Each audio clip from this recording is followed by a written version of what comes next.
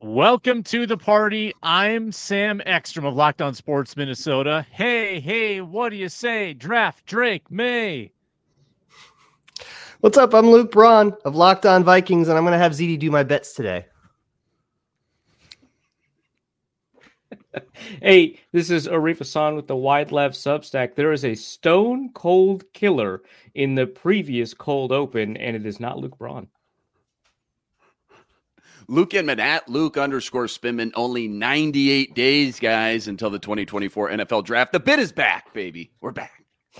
Locked On Sports Minnesota Podcasts. It's endless Minnesota Vikings talk with the diverse voices of your local experts. It's time for the Minnesota Football Party. Welcome in to the Minnesota Football Party on a Thursday. My name's Sam Ekstrom. You met the Lukes. You met Arif. You met the Bunny. It's time to talk Vikings for the next hour. Ron Johnson joins as the show is in progress. We're going through our QB target series today. It's Drake May that we focus on, and our free agency target series, defensive tackles today, who could be future Minnesota Vikings. And we're going to have a broader conversation about how to solve and fix the Minnesota Vikings offense that was so ailed, particularly in the second half of the season without Kirk Cousins. Big asterisk there, but we're still going to talk about it and make our divisional round bets on a show that is brought to you by Prize Picks. The easiest and most exciting way to play daily fantasy sports. Go to prizepicks.com/LockedOnNFL and use code all lowercase LockedOnNFL for a first deposit match up to $100. All right. Thank you so much as well for watching us on Locked On Sports Minnesota on the YouTube channel. Please subscribe if you haven't and find us on the Locked On Vikings audio feed. You can also watch us on the 24/7 YouTube stream, hear us on the Sirius XM app, and myriad other ways to consume Locked On Sports Minnesota. Let's dive right into it. Luke Braun, going to you first. Fixing the offense. Is it so simple as to say, as you've said many times, stop fumbling, idiots? Or is there something deeper that could solve this offense that regressed this season? Half the season played without Kirk Cousins. For me, the key downs is where they really failed. When their best was required, they were not at their best. They go from 12th to 18th in third down percentage, from 8th to 28th in red zone scoring percentage. To me, those are the tangible ways where this offense kind of stunk. And the fumbles, of course, 31 in turnover, 31st in turnovers. You can't win that way. Luke Braun, give it to me. Yeah, weren't they like 0 for 4 and following through on Kevin O'Connell slogans? Like, just really never had situational masters. Be your best when your best is required. What are his other slogans? Did they activate things? Because he uses the word activate a lot. They didn't activate a whole lot of things. Yeah. Didn't activate Justin Jefferson for until they lost too many games. Hey, got him. Yeah, but according to you, Braun, that was totally above board. Like, a lot of it is luck, which is pretty dissatisfying because then there's not really a solution to that except for like hope it's better next time. But you lose your quarterback for half the season, you lose Justin Jefferson for half the season. That will take a toll on things. Turn the ball over a whole bunch. That will take a toll on things. I think it would be cool to get a starting running back, which they did not have all year. Like one that should be starting. Remember when you were like an egghead who believed in analytics like 2 years ago? No. Months ago. Well, here, part of the argument is that it's like cheap as heck to do that because nobody pays running backs anymore. Like, it's really easy. It's a very easy thing to do. You do not need to spend a lot of resources. I agree. It's always funny to advocate for getting a running back because it feels like a betrayal of principles, even though it clearly is not. It still feels. Yeah, but then you watch Alexander Madison on game. Yeah, and you're like you trying to do duo for a year, and you're like, all right, I get it. There's a there. Let's get something there. But I mean, that can be a third round draft pick or it can be a $6 million free agent, like whatever. Right. Yeah. That would be very cool. And then I think, honestly, schematically, I liked a lot of what they did. Yeah. And I think it was just that down the stretch, they were trying to do this Dobb thing. And then I don't think they did a good job of setting up Jaron Hall. I think they did a very good job of setting up Nick Mullins, but you can only control so much of Nick Mullins. Like, there's a whole bunch of stuff that doesn't really like project forward into next year that went wrong, which might be encouraging. I think for me, I'm a lot more concerned long-term about the defense than the offense. Mm-hmm. Yeah, I think you're right. Like, can you get your guys to stop getting injured and turning the ball over? Because, I mean, you can get into the run game like you talked about a little bit. And I know, nothing's close to perfect. But when everyone is healthy, including Kirk Cousins, and they're not turning the ball over, I just truly believe this is a top 7, top 8 kind of offense all day long between JJ, Addison now, Hawkinson, the bookend tackles. I think Luke's right. Like, schematically, KOC has the right idea. It's not far off. I mean, I think the potential is even a top 5 offense, really, on paper. I think a couple of things you can look at. Luke's right. Like, it's not even being 28th in rush attempts for me, because if your strength is in your quarterback and the passing weapons, then you should be passing the ball. But being 25th in EPA per rush, 22nd in yards before contact, I think that's where you want to see a little bit of improvement. And I think it's just is it a mixture of the scheme, the blocking up front, just the talent you have at running back? Maybe you go draft a running back on day 3. Their success rate rushing the ball was in the top 10. So I don't think it's a matter of running the ball more necessarily, but just running it more efficiently when you do. I'd like to see some stats or analytics actually on some of the pre-snap motion that was used this year too, because it didn't seem like KOC used that as much as I thought he would compared to last year. And even going back to when he was hired, watching some of the Rams offense in running games specifically, maybe that could create some better running angles and lanes more consistently as well. But being more efficient running the ball, I think, is kind of an obvious one. The hot, cold stretches this offense went through too, even going back to last year, that Miami game really sticks out to me when I hear that.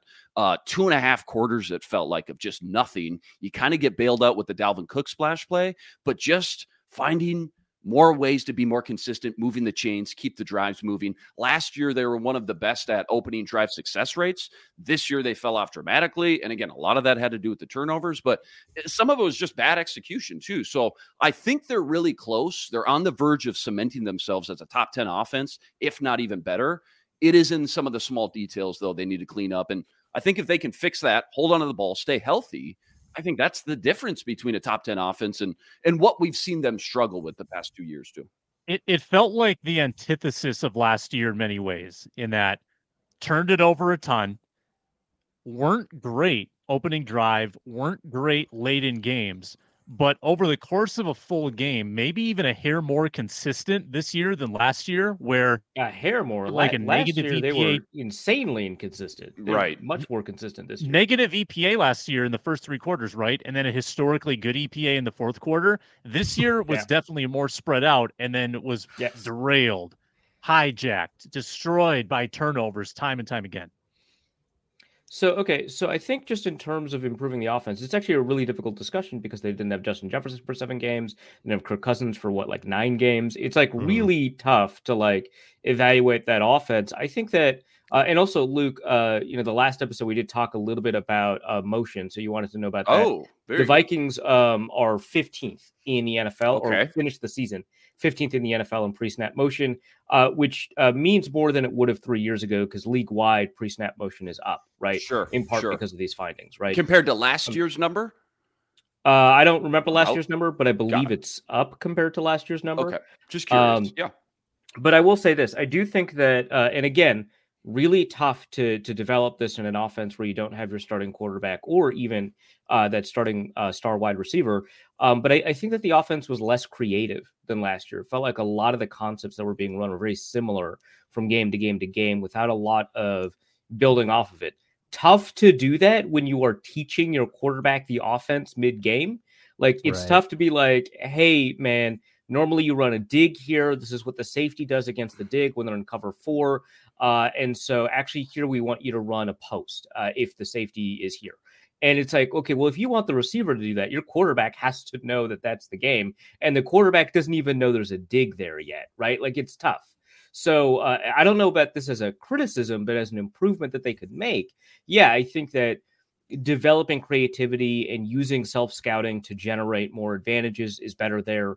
I don't love just generally saying, hey, these are things that work. We need more of it just because there's always a context to it.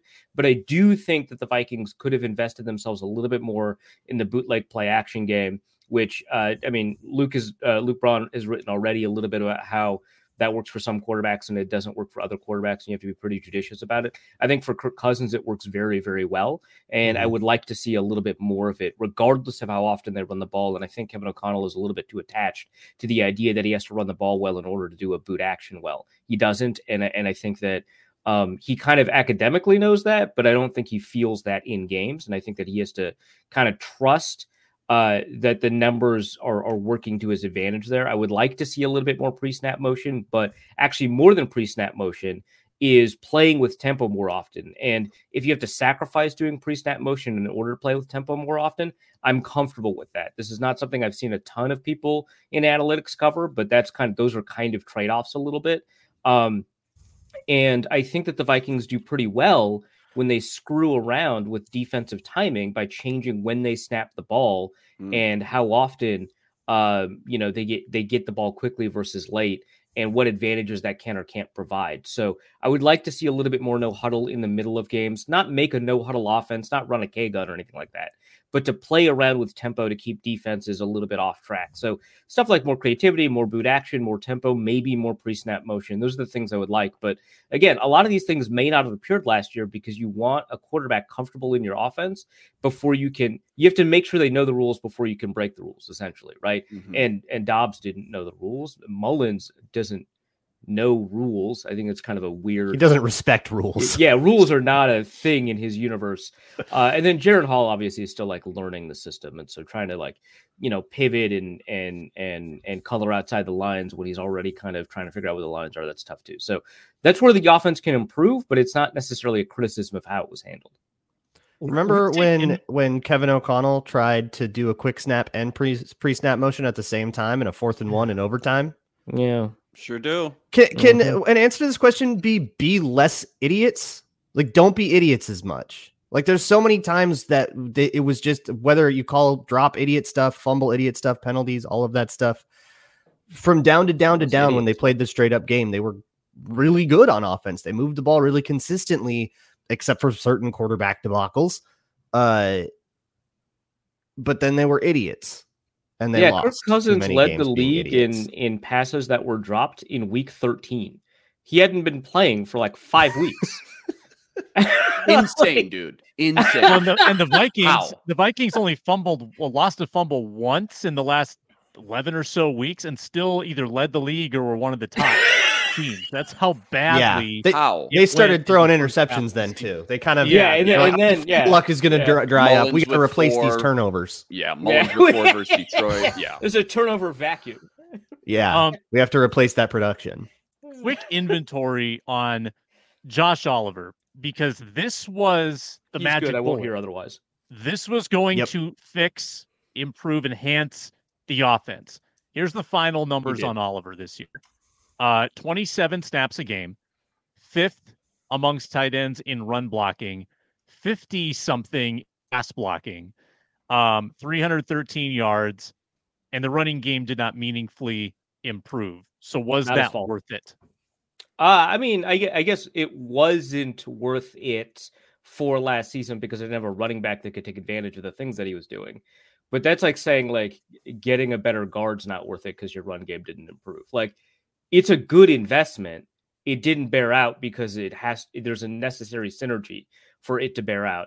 And the other element of that investment did not bear out. So it's not as if the Vikings made a bad decision signing Josh Oliver, nor did they use him wrong. It's that they didn't find a way to take advantage of what he does. I would get a running back. It'd be fine. If you ask any like defensive coach about like whether or not they would rather face a diverse run game that has all kinds of different things, that runs a little bit of gap stuff, a little bit of zone stuff, comes from different personnel, or if they'd rather face an offense like the 2019 Vikings that kind of spammed the same thing over and over and over again, but they were really good at executing those particular plays, they'd basically always rather go against the team that has less plays. Like versatility is a nightmare for defensive coaches. And that's what Josh Oliver gave you because he can pull, he can block this, you can have him lead block, you can have him, just double team an edge rusher with a tackle. All of that allowed the Vikings to be so much more multiple in their run game. And boy, howdy, there's a lot of really well blocked run plays that just didn't work because the running back couldn't see. It was all there. The reason I laughed or just wasn't fast enough to hit the hole. The reason I laughed at what you said, Luke, is because it reminded me of something Mike Zimmer did. I think it was 2019 or 2018 when DiFilippo was in the building, right? Which I think was the first year of Kirk Cousins. So I think that was 2018, right? Anyway, whatever year that was. That was when I started Locked On Vikings by caping for John DiFilippo literally the day before he got fired. Oh, cool. I wrote an article caping for John DiFilippo the day before he got fired. We're all stupid. It's fun, and I cannot believe people listen to or watch this show. Anyway, the funny thing that Mike Zimmer did was before the second Chicago game, he was like, it is a nightmare to go up against Matt Nagy. And we were like, what are you talking about? That offense stinks. And he's like, no, there's like 400 pages of plays. It's incredible. They run every play you could possibly imagine. It's impossible to prepare for. It's so tough to do. And then like the next week, he was like, man, I effing hate this offensive coordinator we have. He has way too many plays. It is so ridiculous. How can you coach our players if he has this many plays? And I was like, come on. Pick one. But I get it because there's one as a defensive and oppositional coach that you're preparing. And then there's one as non-oppositional coach where you're trying to figure out if your players can execute. So I get it, but it was very funny that like those two things happened within like a week of each other. That's classic Zim. We got Ron Johnson coming up. We're also going to hit on Drake May and free agent defensive tackles before the show is over. On.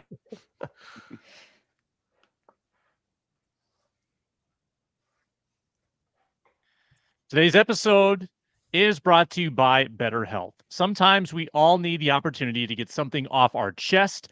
Big or small, certain things can really start to get to you. It's important to let that out, especially to someone who's unbiased in your life. There's great value to that processing, to talk to somebody who's sort of outside of that inner circle that can listen, that can help you work through things. Therapy can be different for everybody. It's not one size fits all. Most of us have bigger problems than our favorite sports team.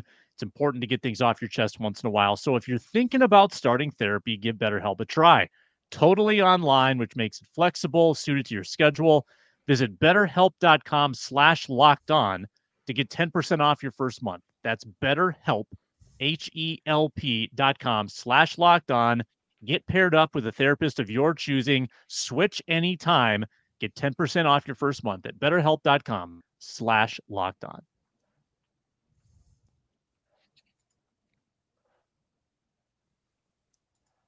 Ron Johnson joins us now, the host of the Ron Johnson Show at 3Ron Johnson on Twitter/X. Welcome in, Ron. We're talking before the show is done about free agent targets for the Vikings, and more so just positionally speaking. I think that defensive line, edge, and defensive tackle are both major needs for Minnesota. Defensive tackle didn't offer much at all in the way of pass rush this year. How big of a priority is that for you, Ron, going ahead into free agency? So the thing about the defensive tackle spot, when you look at, again, I keep coming back to this defensive coordinator thing. So it depends on if Brian Flores is going to stick around. His name hasn't popped up, thank goodness, on a lot of the short lists so far. So it seems like all signs pointing to him coming back. Within his defense, I don't know if so much he needs a defensive tackle as much as he needs rush ends. Like he needs outside linebackers that are true outside linebackers. If you look at some of the teams that we were like high on, like the Philadelphia Eagles, for instance, most of their pressure came from Brandon Graham and a lot of the edge rushers.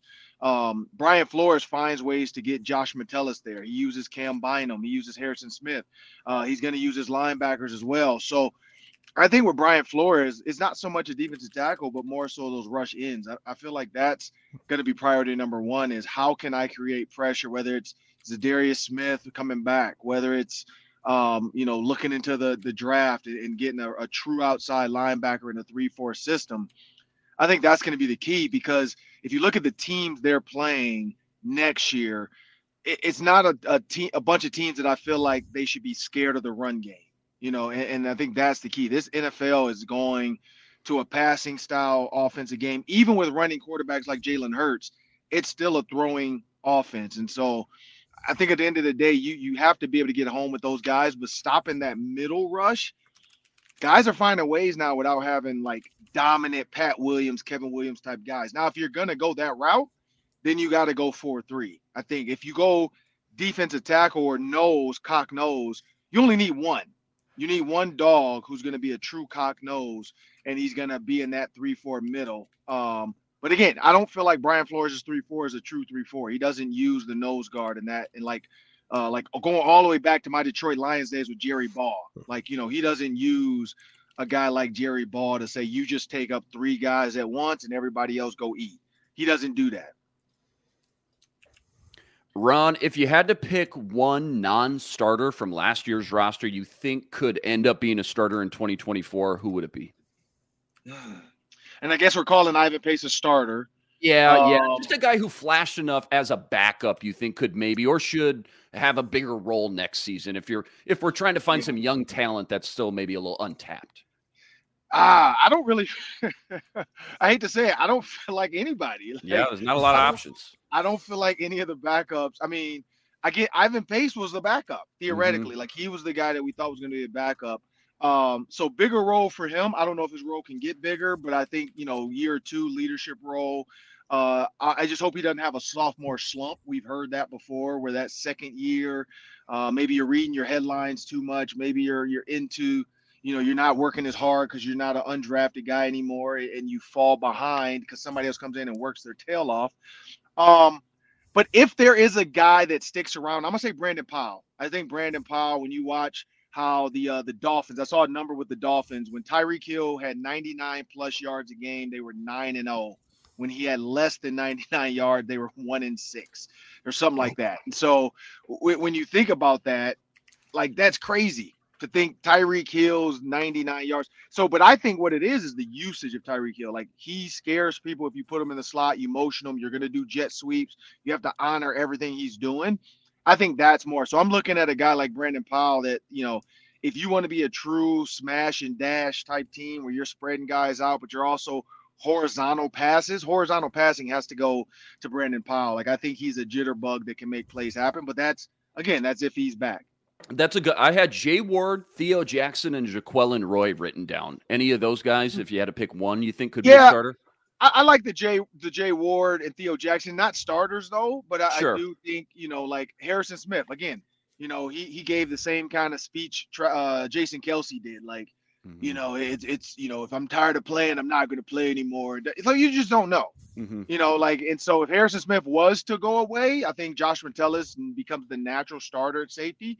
And then, I could see Theo Jackson and Jay Ward filling in as a true back end guy, but I think Josh Metellus is going to continue to be a Swiss Army knife. So if they want him to be a Swiss Army knife and be a third starter, they're going to have to find a back end safety like a Theo Ward or one of those two to be a true back end safety. Yeah. Do you think that defense is going to change a lot? It seems like Brian Flores isn't going to get a head coaching interview at all, let alone a job. But do you think that they're going to keep trying this sort of unorthodox scheme, even with how it kind of fell apart down the stretch? So I think a part of it was injuries. Like, you think about the cornerbacks that were out. Losing Murphy was huge. So a lot of the changes back end wise with injury, just teams. I think it's going to change a little bit. This is what I think will change. Brian Flores, like, I hate to use this term, but letting somebody kick you in the nuts over and over again and not realizing I need to change, like, I think that's where this defense ended up towards the end. Like, they were getting kicked in the groin and they weren't changing. Like, every once in a while, just play cover 4, just play cover 2 and let your guys cover. Like, you don't always have to just blitz a quarterback. The cool thing about blitzing, the quarterback doesn't know it's coming. If you blitz at an unseed rate, they're prepared. Like they're gonna prepare for it, and that's why I think Jay Gruden not rest his soul. He's not dead. Bless his heart. Sorry.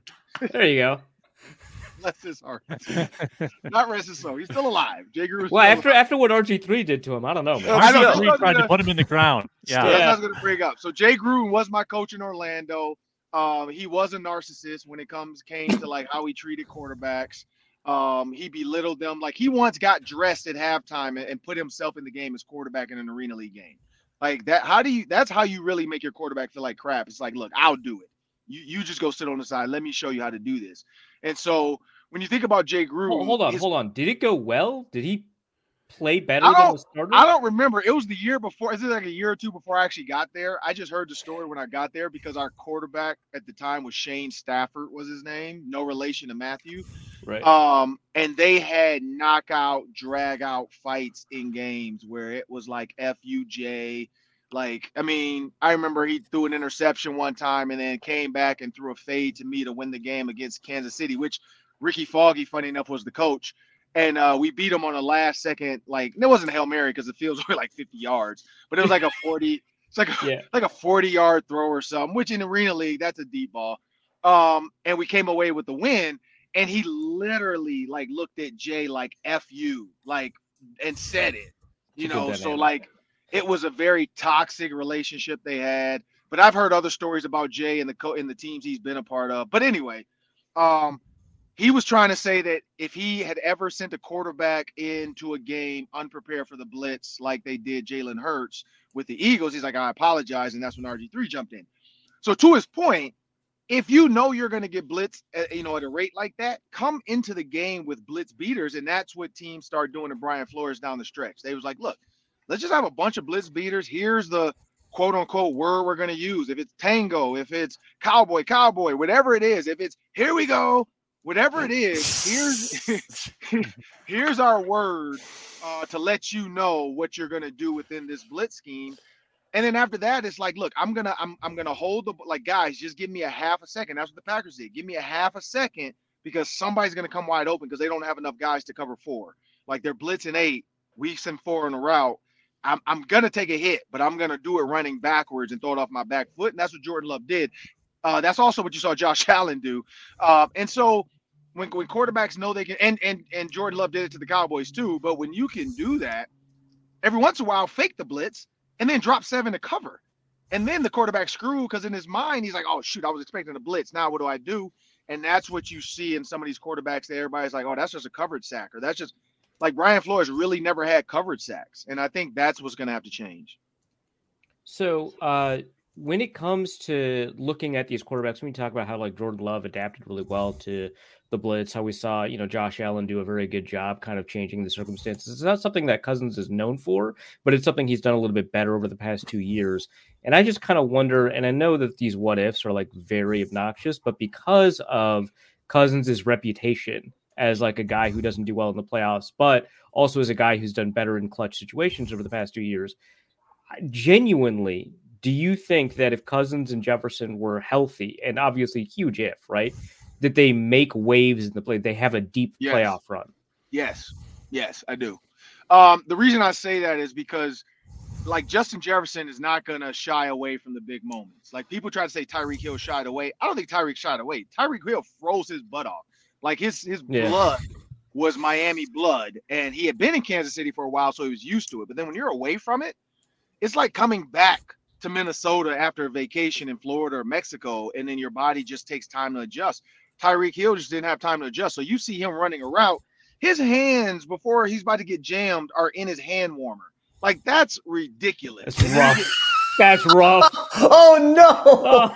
And then he gets absolutely jammed to the ground because he forgot. I don't know if he forgot or he couldn't get his hands out quick enough. But it's like before the snap, he's sitting there like this, looking at the quarterback. And then there's no way you're going to come out of this, get rid of a guy, and then go. Snead was like, all right, you want to try me like this? I got some of this. I don't even know if that coverage was supposed to be pressed, but I guarantee he probably looked and like, this dude's hands is in his hand. All right. Because he's back like 2 yards, and then he just like charges at him. Like, he doesn't even try to cover. Right. It's just like, I'm going to catch you off guard. And so, like, little things like that. When you think about Justin Jefferson in the playoffs, like he went to Buffalo and killed it in the cold. Like he's built for those type of moments, and he lives in Minnesota. So just walking around in this crap at 5 degrees, your body's naturally just gonna be okay being in weather like this. And there's all types of like equipment you wear, blah blah. But yes, I think Kirk Cousins and Justin Jefferson, they definitely fully healthy the entire year. Kirk Cousins is a different beast. Like there's just certain throws, and I know Luke's seen it, Inman, when you Bron. Well, Inman maybe, but I know Bron watches a lot more film. Yeah, maybe. When you Yeah. We're just morphing into the same guy in Ron's head right now. No, this is good. Yeah, this has been happening for a when you while. watch Ron. when you watch the film, you can see guys were open for both Josh Dobbs and Mullins and Hall, and they just like looked away too quick. Like they didn't read the top high safeties. They didn't understand what the play call was, and they just panicked, looked right, and then they took off. Like the D'Amico. I love the D'Amico Ryans. The behind the scenes of what we're seeing now, where he's telling the linebacker, which is nothing special. People are like, oh, he told him what to do. Like it basically just that's what you're supposed to do. Like you're in cover 2, you're supposed to sit and rob the hook or the flat. And all he said was, don't move, just stay, and then rob the hooker flat. That's all he said. Read Flacco's eyes. So he didn't do anything special. Everybody's like, oh, he knew the play was coming. No, he didn't. You just happened to videotape him saying that, and it just happened to work out. But anyway, that's what I see. That's what I see in this. It's that ability where Kirk Cousins can see, like, okay, and not all the time, because I don't want to become viral of like Kirk Cousins and everybody finds an interception reel of Kirk Cousins, but like he has the ability sometimes to see cover 2 and just know where to put the ball and where to go with it, where these other guys just kind of panicked a little sooner than they had to. And I think that was the big difference in like not even being able to make the playoffs. Dallas showed us who they were. I think the Vikings would have went in and beat the Cowboys. I think the Vikings could have beat the Eagles because it was a 1-score game before. The Eagles completely like we're gonna get a 30 for 30 on their demise. Who knows what happened to them? I think the Vikings could have like the only team to me honestly that I'm like I don't know is the Bucks. The Bucks look really good. And they have something that the Vikings are tough. It like would struggle with, which is throwing it to the receivers and letting the big receiver make a play. Like that's the only team where I looked at it. I mean, and again, Lions are great. I think the Lions would have beat them, and probably we'll see what happens with this whole 49ers game. But those other teams, I think the Vikings beat those teams. Ron, your not fantasy football, your arena football and Ricky Foggy stories jogged my memory. We are getting an arena football team here in Minnesota called the Minnesota Myth, coached by Ricky Foggy. Yep. And it just so happens, Ron, that on Saturday, you, for a price of $100, could try out at the Larson Football Performance Center. Let's go. To make the Minnesota Myth. What do you say? Oh, I need a massage first. I need somebody else's lower back. And I need a couple other people's knees, and then I'll be able to do it. They just need that crafty veteran route runner who can move the chains, Ron. That's all we need. I can come in and be a receivers coach for Ricky. We'll have to get Ricky on my show, though. We'll have to do an arena football. Yeah. Maybe get him there on you go. 100%. There you go. Minnesota arena football talk on here. Just see what happens. We'll see if he learned from Jay Gruden about how to deal with the team at halftime and deal with the quarterbacks. The one thing I do know is Ricky can't throw anymore, so I don't see him putting himself in the game like Burt Reynolds in Longest Yard. Like I don't see Ricky going in the game. Are you headed to the gym right now? Are you going to Lifetime? Set up the cones in the gym. Start working on the shuttle and the 40 and the running 100. You've got 48 hours to get prepared for this, Ron. 9 o'clock Saturday morning.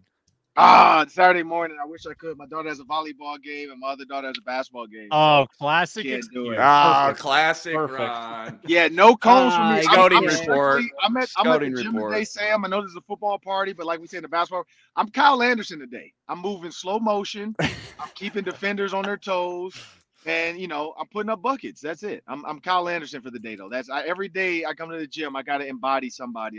Today is Kyle Anderson Day. Beautiful. Good luck with that. Let us know how it goes, and we'll talk to you tomorrow on the roundtable. Good stuff. All right.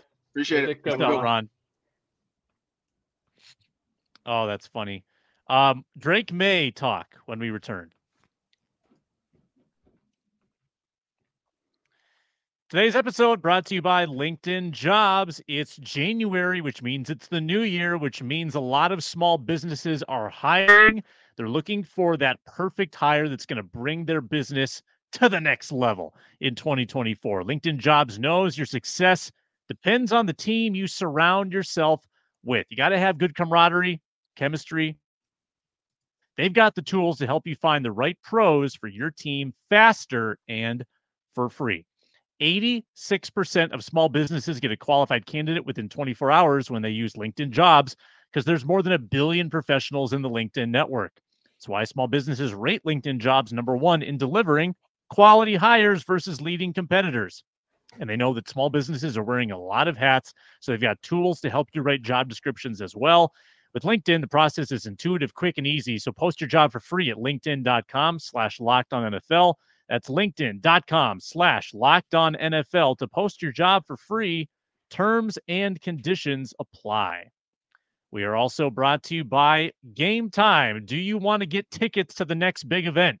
Whether that's sports, music, comedy, theater, Timberwolves and Grizzlies, late night tonight at Target Center, 9 p.m. I've looked it up. You can get in the door for a wonderful price. It was $18 when I last looked at it through Game Time. They've also got killer last-minute deals if you want to wait till like 8:58 p.m. and then go to the game and just roll in middle of the first quarter. They've got all-in prices, views from the seats, and the best price guarantee. I love this little feature, too. If you find tickets in the same section and row for less, Game Time will credit you 110% of the difference. Download the Game Time app right now. Create an account. Use code LOCKEDON for $20 off your first purchase. Terms apply. Again, create an account. Redeem code LOCKEDON for $20 off. Download Game Time today. Last minute tickets, lowest price, guaranteed.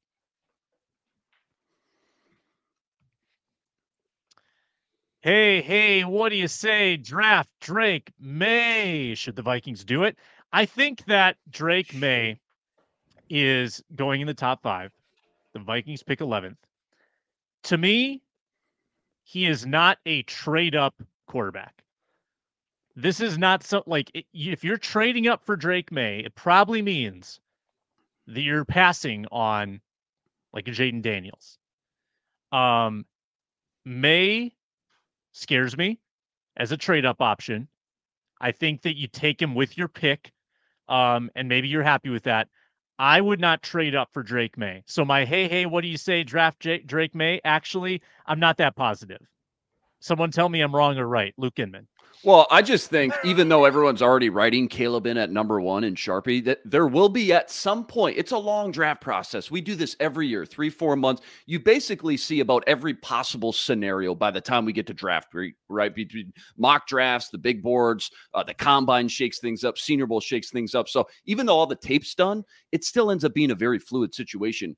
At some point, there will be conversations about Drake May going ahead of Caleb at #1 because it happened in November, man. I saw a bunch of people say, "Hey, actually, people should get Drake May instead of Caleb." Why does Sam want to? Why do you want to pass on him then? What's going on? Yeah, this random Twitter user said that Drake May should go #1, and you don't even want to trade up for this guy. Well, and here's why, though, too, because it's kind of similar, and I'm not comparing him to Anthony Richardson, but the hype he got at the Combine. Drake May's going to show up to the Combine, 6'4", 225, big frame, powerful runner, can create with his legs, got a lot of arm talent, all that, great field vision, things like that. He's going to show up to the Combine. He's going to be bigger by a mile by everybody else. Caleb Williams, 6'1", 200. Jane Daniels is a toothpick. Michael Penix may be the biggest guy, but I still think, again, Drake May is going to impress and stick out to a lot of people. And at that point, and maybe this has already happened, people are going to start flinging out names like Josh Allen, Herbert, which I know has happened, Big Ben Roethlisberger, things like that. And once he starts getting comped to guys like that, and he shows up to the Combine as the biggest and strongest guy of that group of the top 4, 5, 6 quarterbacks combined with the tape, I think the gap is going to start to be closed a little bit between him and Caleb. And he's not perfect. You're right, Sam. He's not perfect, kind of sloppy technically. There's a lot I think you still have to project to his game at the NFL. But I think, like we hear every single draft season, the cliches of he's got all the tools, he checks all the boxes that scouts, GMs, coaches, the media love to cling on to. I think you're going to see a similar Anthony Richardson type of hype start to get conjured up in Indy. So I'm not saying he's going to have the same type of combine numbers, but he's going to stand out physically when he stands next to Caleb, who, again, 6'1", Jaden Daniels. He's got the size frame of, a Sam Ekstrom out there, more or less. I think between that and the tape. Compliment to Jaden, really. Right. I think between that and the tape. Well, check Sam Ekstrom's combine footage out, actually, if you want to see the real Still proof. lives on YouTube. I think he ends up, there's conversation, he ends up, could be the number 1 pick. I think at worst, though, he ends up going top 2. Wow. So here's my concern. It's that you look at what his profile is, and it is very much Josh Allen. And it's so easy to point to Josh Allen and say, well, look at him. Took him a couple of years, but look at him now.